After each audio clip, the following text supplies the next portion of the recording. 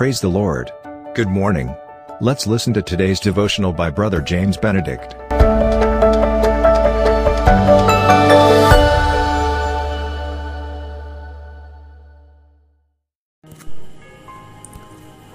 I greet you all in the most precious name of our Lord and Savior Jesus Christ.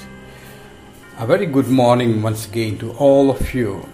Let us read from the Holy Bible, Book of Psalms, chapter 119, verses 9 to 11. How can a young man cleanse his way?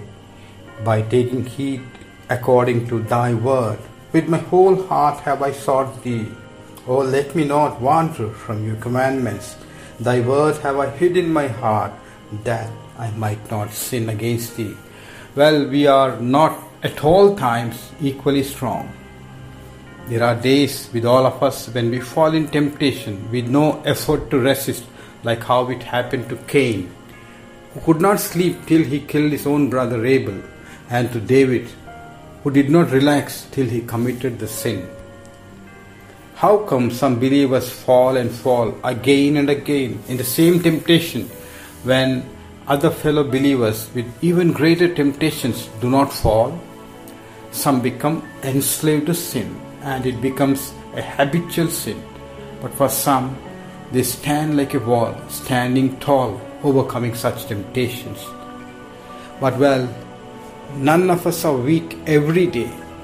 But in certain moments, when our hearts are empty without hiding the word of God in our hearts and lives, then is the easiest moment of weakness. And in such times, the adversary is waiting to pounce on us, thereby we falling as an easy prey. In our weak hearts, we need to keep a double guard against such sweeping temptations which sweep us away even before we realize. I repeat this. In our weak hearts, we need to keep a double guard against such sweeping temptations which sweep us away even before we realize it. In times of such peril, we need to preserve, protect, and empower ourselves constantly in the Word of God, prayer, and fellowship with godly children only. Shall we look to the Lord in prayer? Lord, thank you for enabling us to, Lord, look into thy word. Thy word, when we hide in our lives, we can not sin against you. There will be moments Satan will try to pounce on us in our weak hours, O Lord, but help us to be guarded with thy divine word and in prayer and in fellowship, steadfast fellowship with God's children.